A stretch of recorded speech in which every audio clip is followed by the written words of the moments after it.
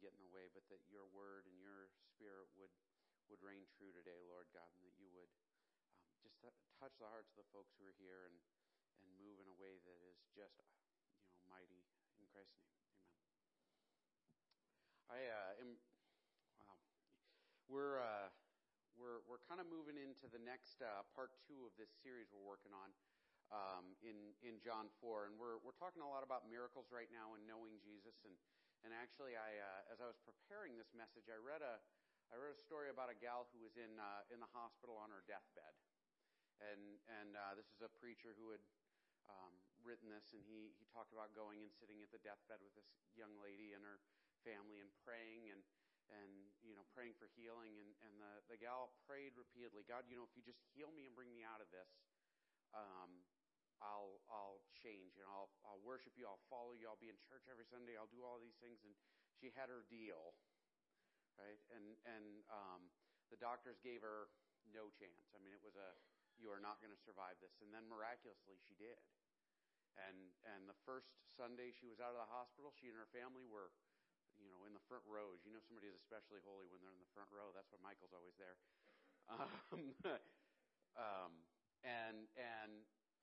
Her whole family was there. And after about a month, she was there.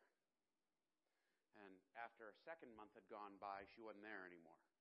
And this great peak that she had reached after this miraculous thing had happened, this gift from God, like she meant her trade at the time, and in the end it just didn't hold. And the minister went and talked to her, and she had all these reasons, well, I probably would have been healed anyway, and well, God doesn't really care, if I'm keep my end of the deal. He's God, he's he understands, and I thought that was weird. It's kind of been running around in my head since I read it. And actually, I can see this in other places. Like when I worked at the home, we would get guys in who'd been sitting in jail for long periods of time. I met a guy who'd been in jail for 6 months, and he came into the treatment center. He was for drug treatment, if I'm not mistaken. And his whole line was, well, you know what? I was begging God to get me out. I said, God, if you just get me out of jail, I will do anything you want. I'll commit my life to you. And then God got me out of jail, but he put me in drug treatment. And that wasn't really what I wanted. I wanted God to send me home so I could get back to life the way it was. And in the end, I can't tell you how many folks I've talked to who, make that deal with God. God, if you just, and it's crazy how often it doesn't stick. Have any of y'all ever been in that spot, by the way, where you're like, God, if you just do what I want, then I will. And it is a crazy thing. But actually, if you look into the scriptures, there's a pattern of this. Israel, you go back to the book of Exodus, which is a great book. I recommend it highly. It's part of a best-selling collection. It was an awful joke. But the book of Exodus, you see where the people of Israel, like the Jewish people, are in slavery, and through a series of amazing, earth-shattering miracles, God delivers them. He brings them out of this awful, oppressive, crushing situation, and parts the Red Sea and drowns the Pharaoh and his armies. Not only did they leave slavery, but they got paid to leave. The people gave them their wealth to leave. Just get out of here, go. We don't want you here anymore. You're wrecking our country. And when they finally get into freedom, the first thing they do is complain. Well, hey, we're in the desert. Now we're going to starve to death. Thanks a lot, God. So God gives them bread from heaven. And when they get their bread from heaven, they complain because it's not good enough. Well, we want meat. God, can you give us meat? And he starts sending them pigeons to eat. And then they have so many pigeons, they start complaining about that. And then God says, well, go fight this battle. Well, we're not going to go fight that guy. There's no way. And God says, well, now you're in trouble for that. Well, fine, we'll go fight him then. No, it's too late. Nope, we're going to go fight. And they go fight and get beat. And one thing after another, after another, after another, they would see where God would act in these huge, giant ways. And in response to it, they did kind of the opposite of what they should do, right? And the crazy thing that takes place there is, these miraculous occurrences, God being in the neighborhood. I mean, literally, the nation of Israel was led by a pillar of fire at night and a pillar of smoke during the day. I mean, if you doubted God's existence, you could just walk over to it and like erase all doubts right before your own life was erased because you came too close to the pillar. And like there was no way for them to doubt. Like faith was not even a question. It was just, he's there and he's going to do these things. And in the end, like the opposite is what came out. They had no faith, right? They didn't trust God at all. Right? The more God did, the less they trusted him. And there's this awful lesson that comes about with it. Miracles on their own do not produce faith. Right? Miracles on their own cannot change your life. Miracles on their own, like there's just this whole like truth to it. I mean, real faith comes from trusting the Word of God, trusting Jesus, like who Jesus really is. And we'll get into that. But maturity of faith means trusting. And for the Jewish people, they didn't trust because they didn't have to, right? And because they didn't have to, they stayed like these, almost like babies. You know what I mean? Any of y'all have had little kids or spent time around little kids, and they have tantrums about stuff that doesn't even make sense? You know, or you make a deal with them. Hey, you know what, I read a psychological study they did with children where they would offer them, you know, a Hershey's Kiss now, or if you wait 15 minutes, you can have 2 candy bars. And like below a certain age, below a certain maturity, they like children like physically cannot wait. They want what's in front of them now. And it reminds me, have any of y'all ever seen Charlie and the Chocolate Factory? Not the weird new one, which I liked, but the weird old one. Yeah.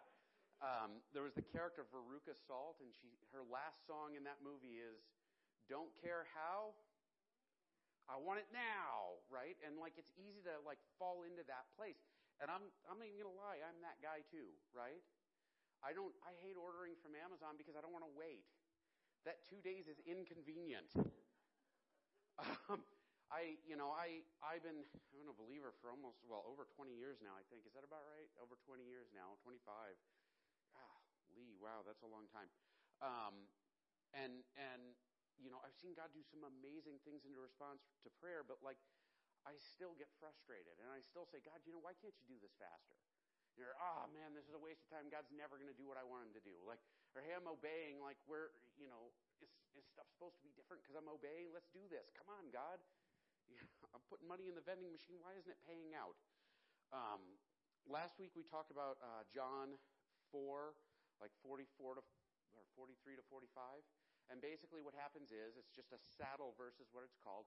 It's the beginning of Jesus traveling back into Galilee. And it says basically, hey, you know what? I'm going there, but a prophet in his hometown, he's got no honor. And then the very next line is, and the people welcomed him because they saw the miracles he performed in Judea. You know, well, wait a minute. They welcomed him. They were happy to see him, but the miracle, like because they saw miracles, isn't that like honor? Aren't they honoring him? And in reality, they weren't. And we talked about that last week. It's online if you'd like to listen to it. But as we kind of dive into this week, we're going to look at sort of the repercussions of this. Trusting the miracles, trusting like the trappings of God does not mean we have a relationship with him, right? And we're going to see this play out. This is John 4:46. So he came again to Cana in Galilee, where he had made the water into wine. So Jesus had been there before. This is the first miracle he performs, like he turns water into wine at a party. And at Capernaum, there was an official whose son was ill.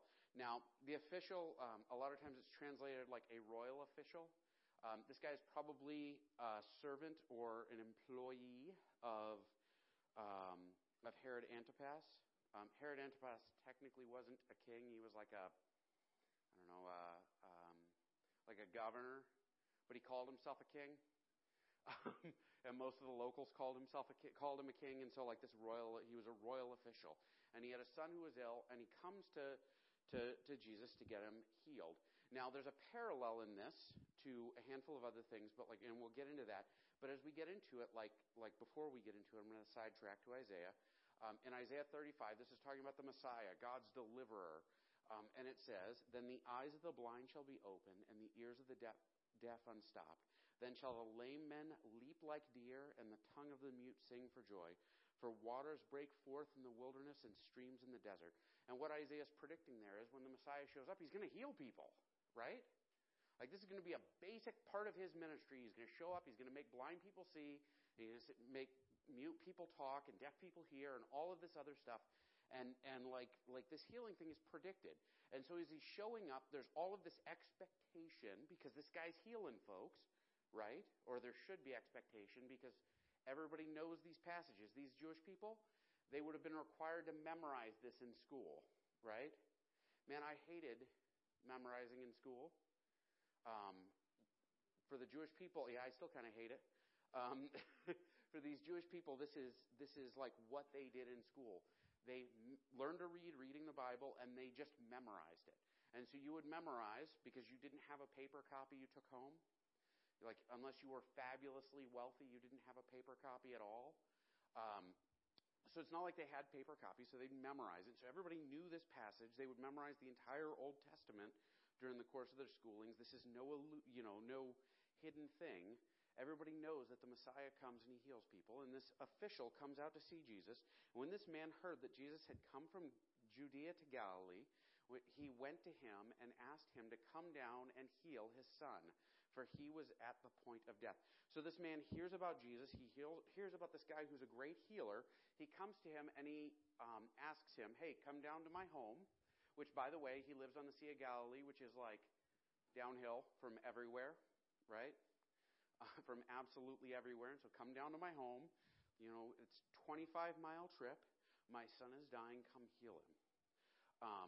And Jesus' response, and he's in a crowd of folks at this point, right? He says, so Jesus said to him, unless you see signs and wonders, you will not believe. Now, this probably ought to be rendered, unless you folks, or unless y'all, because he's actually kind of condemning the attitude of the whole nation, right?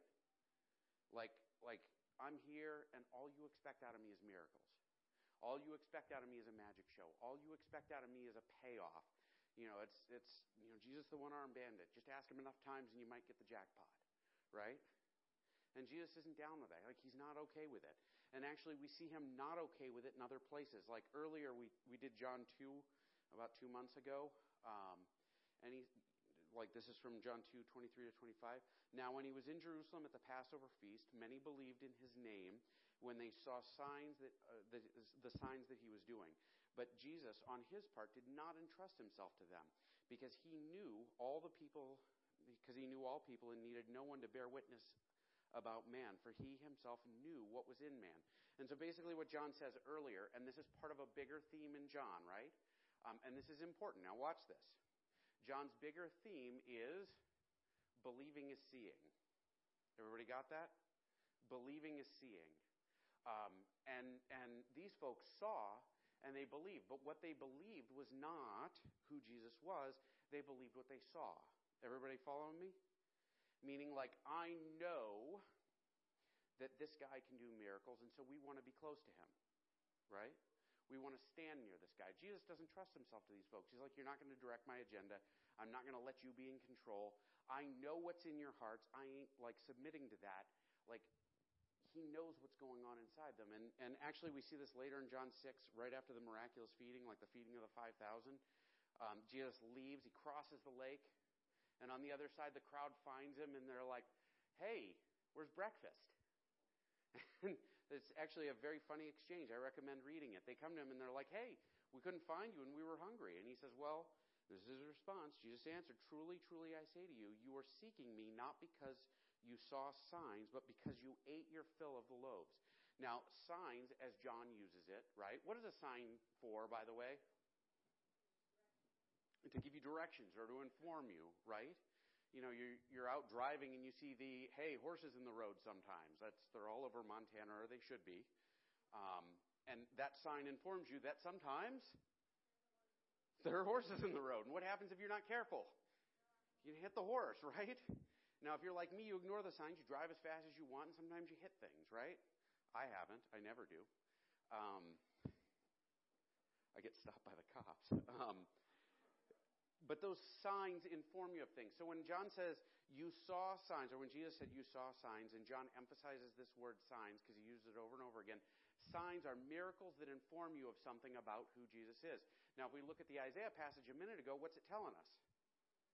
That Jesus is this Messiah guy who showed up in performing miracles, right? It's telling us something about Jesus' identity. The signs do not exist for their benefit. They exist so they can know Jesus. And he tells them, look, you guys are so shallow. All you want is miracles. And he says to these guys after the feeding of the 5,000, you're not here because of the signs. You haven't learned anything about me. You just want what you want, and you want it now, right? Like Veruca Salt. Don't care how. I want it now, right? And so Jesus, we continue here. The official said to him, Sir, come down before my child dies. Now, this is not a request. In the Greek, this would have been an imperative. This is a command. He has come to the miracle worker, and he said, hey, come to my house now. I need you now. Now, honestly, if your kid was sick, how many of y'all would maybe try and push a little bit too? Right? My kid is sick. I need you to get here now.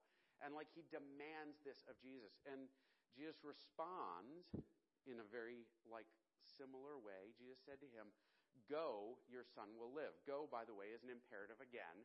So this guy commands him, hey, come to my house now. And Jesus responds, nah, go home. And actually, not even nah, go home. He's like, no, go home. Your son's fine. Right? In the ancient world, the assumption was, now watch this, and this is a big deal. This is a common assumption in the ancient world that miracle workers had to be physically present in order to perform a miracle. Everybody with me? If the guy wasn't there, it wasn't going to happen. And the assumption was either you come with me and do this or it ain't going to happen. Now, there's a parallel here, by the way, if you want to, in the readings for the week in the bulletin, there's a parallel to another story where a centurion comes to Jesus and says, hey, come heal my servant. And Jesus responds, or he says, oh yeah, sure, I'll come right away. He says, no, you don't have to come because I'm a general. I know how it is. You just command it and it's going to happen. And Jesus is like, wow, you got some faith because he trusts that Jesus has authority, right? This guy is not coming to Jesus with a trust or a faith or anything like that. He's coming and saying, fix my problem. Now, it's common for preachers, it's one of the most common things in commentaries, to criticize this guy for it. But I'm going to tell you, it's probably written by guys who don't have kids, right? Or have never been stuck in an awful spot. Have any of y'all ever been in an awful spot where you demand, come on, God, help me, I'm desperate. The week I got married, I got fired. No. Now. Continues to be the best decision I ever made in my life next to deciding to follow Jesus. Y'all.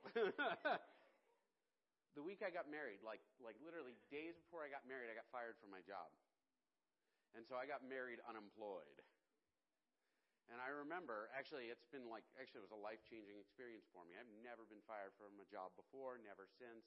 God willing, never again, right? Hint, hint. Oh, man. I'm making this worse. But I was desperate because I was going to get married unemployed. And I was scared, right? And I begged God, hey, help me out of this. Help me out of this. Help me out of this. Come on, fix it, God. Come on, fix it. Do something. And there's a lot of frustration attached to that and a lot of fear. And I wasn't thinking about my theology at that point, right?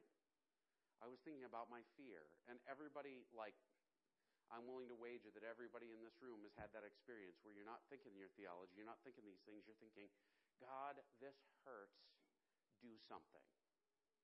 Is there anybody who hasn't had that? I figured it was an easier way to ask. God, this hurts, please, please, please act. And sometimes he does and sometimes he doesn't. Isn't it true? So this man says, just move it. My child's dying. Come on. And Jesus responds, go. Your son will live. Now there's a cultural imperative, like I said. The man believed the word that Jesus spoke to him and went on his way. This guy was in a position where he had a choice to make. Well, he didn't really have much of a choice. He wasn't going to move Jesus, right? But he could have been ticked off, right? He could have responded with anger. He could have gone home assuming, well, that's it. My kid's dead, right? Nothing to be done. This is it. But he believed Jesus. He believed the words that Jesus spoke. He took Jesus at his word. He believed that he was able to heal at a distance, which is completely outside of their realm of understanding, right? He chose to believe. Now,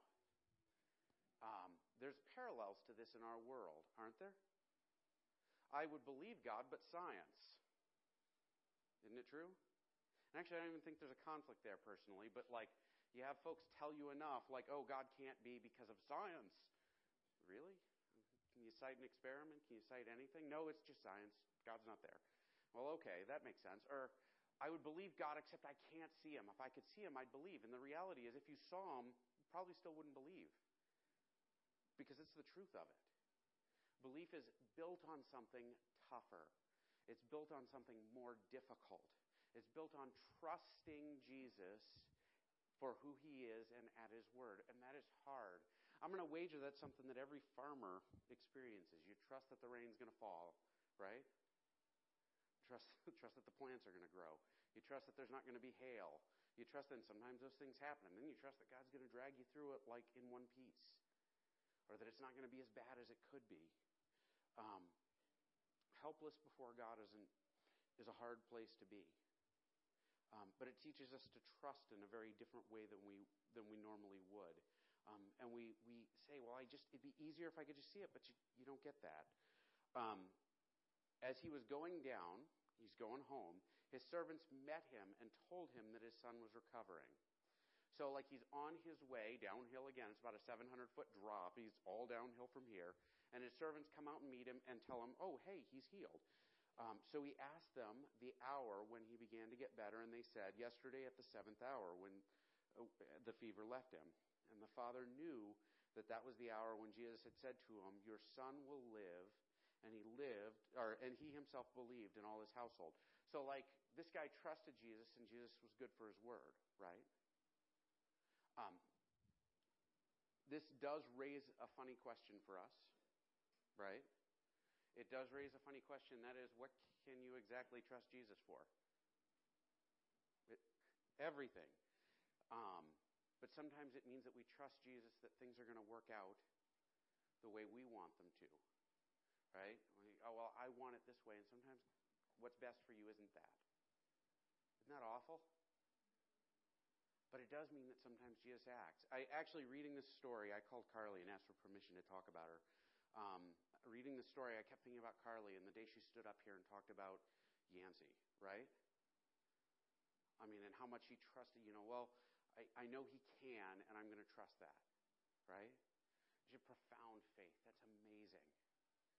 I wouldn't even want to be in her spot. In fact, I'll confess, there's a part of me that was like, well, yeah, we should trust God, but he's probably not going to do anything. Anybody else think that? I'm of weak faith. I'll acknowledge it. So you ever feel bad about your faith? No, I get paid for this, and I'm awful. Thank you for not amening. But the reality is that trusting God and stuff like that is hard because sometimes God doesn't act. And sometimes he doesn't act because it's what's best for us. I walked into marriage without a job. In retrospect, if I had found a job the next day, if any of the places I went begging for a job had given me a job, I wouldn't be here today. I thank God I'm not here. I'm not where I would have been.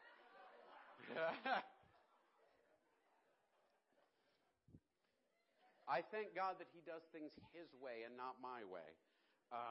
I've had sin that I've gotten stuck in, and I begged God to fix it instantly. Instead, I had the opportunity to dig my way out, and I had the opportunity to deal with the pain of learning to grow. And in the end, I look back and say, man, it's a good thing that I learned through the pain of it because I'm better because of it.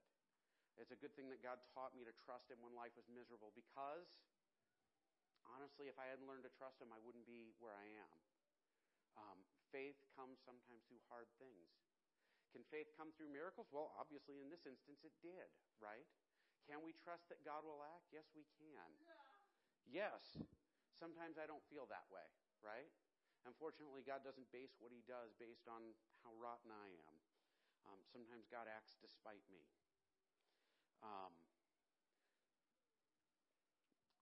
Now, this was the second sign that Jesus did when he had come from Judea to Galilee. Now, we know that Jesus performed a whole mess of miracles along the way, right?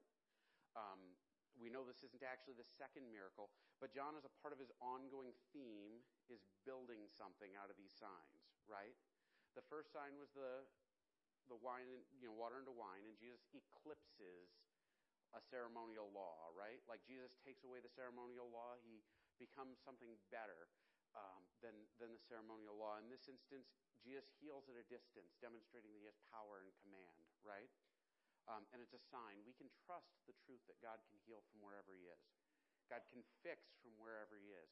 Sometimes God does it slowly. I mean, honestly, God turns water into wine every day, doesn't he? It just takes like a year. You got to plant seeds and tend vines and wait for them to grow, and then you got to turn those grapes into grape juice, and then you got to wait for it to ferment. But in reality, like, this is all a part of God's like creation. It happens every day. And honestly, God heals every day. And sometimes he chooses not to. Even Lazarus, who he brought back to life, Lazarus died eventually because our home isn't here. The promise that Jesus gives us that's worth trusting, and watch this, is the most important thing, is not that he will make our life perfect. The promise God gives us through Jesus is not that we'll have our best life now, or that if you believe him enough, if you pray for, I want my Ferrari or my hot tub, God, just give me the hot tub. I believe you can do it. That's not how it works. Jesus came to give us something better than anything in this world, right? Like any hot tub, any Bentley, any Gulfstream. I'm not talking about anybody in particular.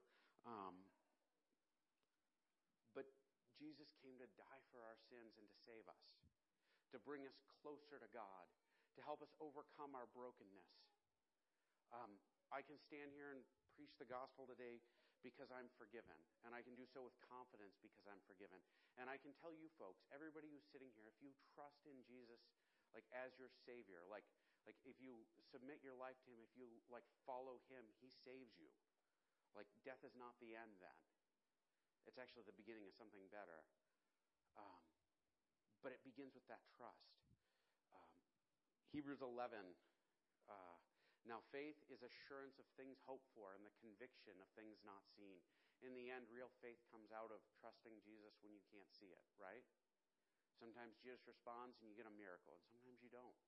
And in the end, either way, you still have to trust that he knows what he's doing. Man, that's hard. How does this play out in our lives? Well, to begin with, we have to trust that faith in Christ is enough to save us and then follow Jesus because of it. There's a lot of folks along the way who will tell you, you need to work hard enough to be right before God. You need to behave yourself or God doesn't love you. If you ever sin again, Jesus stops being your friend and you need to fix it. If God's going to punish you if you don't get your life in order. In reality, like, we are saved by faith. If you trust in your works, if you trust you're showing up to church, if you trust in, family connection, if you trust in anything other than Jesus' atonement, his death for us, you're trusting in something that isn't Jesus, right? We take Jesus at his word that he is the way, the truth, and the life. Like, how we come to the Father is through him. That's what he calls us to trust him in. Just like I trust Big D's watch to remind me that I'm running long. Thank you. So we trust in that, and that trust is what makes us whole. It's what prompts Jesus to act on our behalf. The second end of this is, while wonders and miracles produce awe, I can go outside and I can stand under the stars in Montana and it can take my breath away, right? But that isn't faith in Jesus. I can tell you stories. I could stand here all day and tell you stories about times when I prayed and God's acted, right? But it's not until I believe in the words of Jesus, like believe the words of Jesus and believe his work and commit myself to like being submitted to them and following him and being a part of that, that it becomes truth. Because words produce faith. That's why if you want more faith, by the way, you pray and you spend time in the Word, right? Because that's how it produces faith. It's not, well, I met a kid once, he was insane. at the home, he ran out into the snow and ran out onto the ice-covered pond. And he ran back up and he said, I just proved God doesn't exist. I was like, what, did you just break through the ice and die? I think that was actually in your favor. And he said, no, I prayed this morning that God would prevent me from doing stupid things anymore. And that was stupid. Okay. It was stupid on a bunch of levels. In reality, like, faith in Christ means like trusting in Christ. It means coming to a place where we believe him for what he is, and we believe that he can change us. I struggle with this. Anybody else struggle with this, by the way? Really? Just 3 of us? Man. 4. Sorry, I missed the 4th hand. But it means trusting. It means every day getting up and believing, I need to do this. I need to follow Jesus. I need to draw closer to him. He needs to be my personal friend. He is my God. He is my Savior. He is my Lord, which means boss, by the way. Vague impersonal faith doesn't save us. Showing up to church doesn't save us. Giving money doesn't save us. None of that stuff does. It's trusting Jesus for our salvation. We're going to close in prayer. My challenge for you this week as we close in prayer is to look at your heart and ask yourself, what do I trust for my salvation? What is making this right in my life? How is God fixing me? Yes, through Jesus. We're going to pray. Heavenly Father, I pray that you just move in our hearts and help us to recognize the things that we trust that are not you. Help us to recognize the things that we look to that are not you. Help us to be strong in our reliance on you, Lord. I pray that you'd make the gospel like salvation through faith in your Son and his death for us. I pray that you would make that the center of our lives. Help us to lean on it every day, brand new and in new ways. Help us to trust that you're at work in our lives and that you'll make it right. In Christ's name, amen. Don't forget lunch meat in the kitchen. If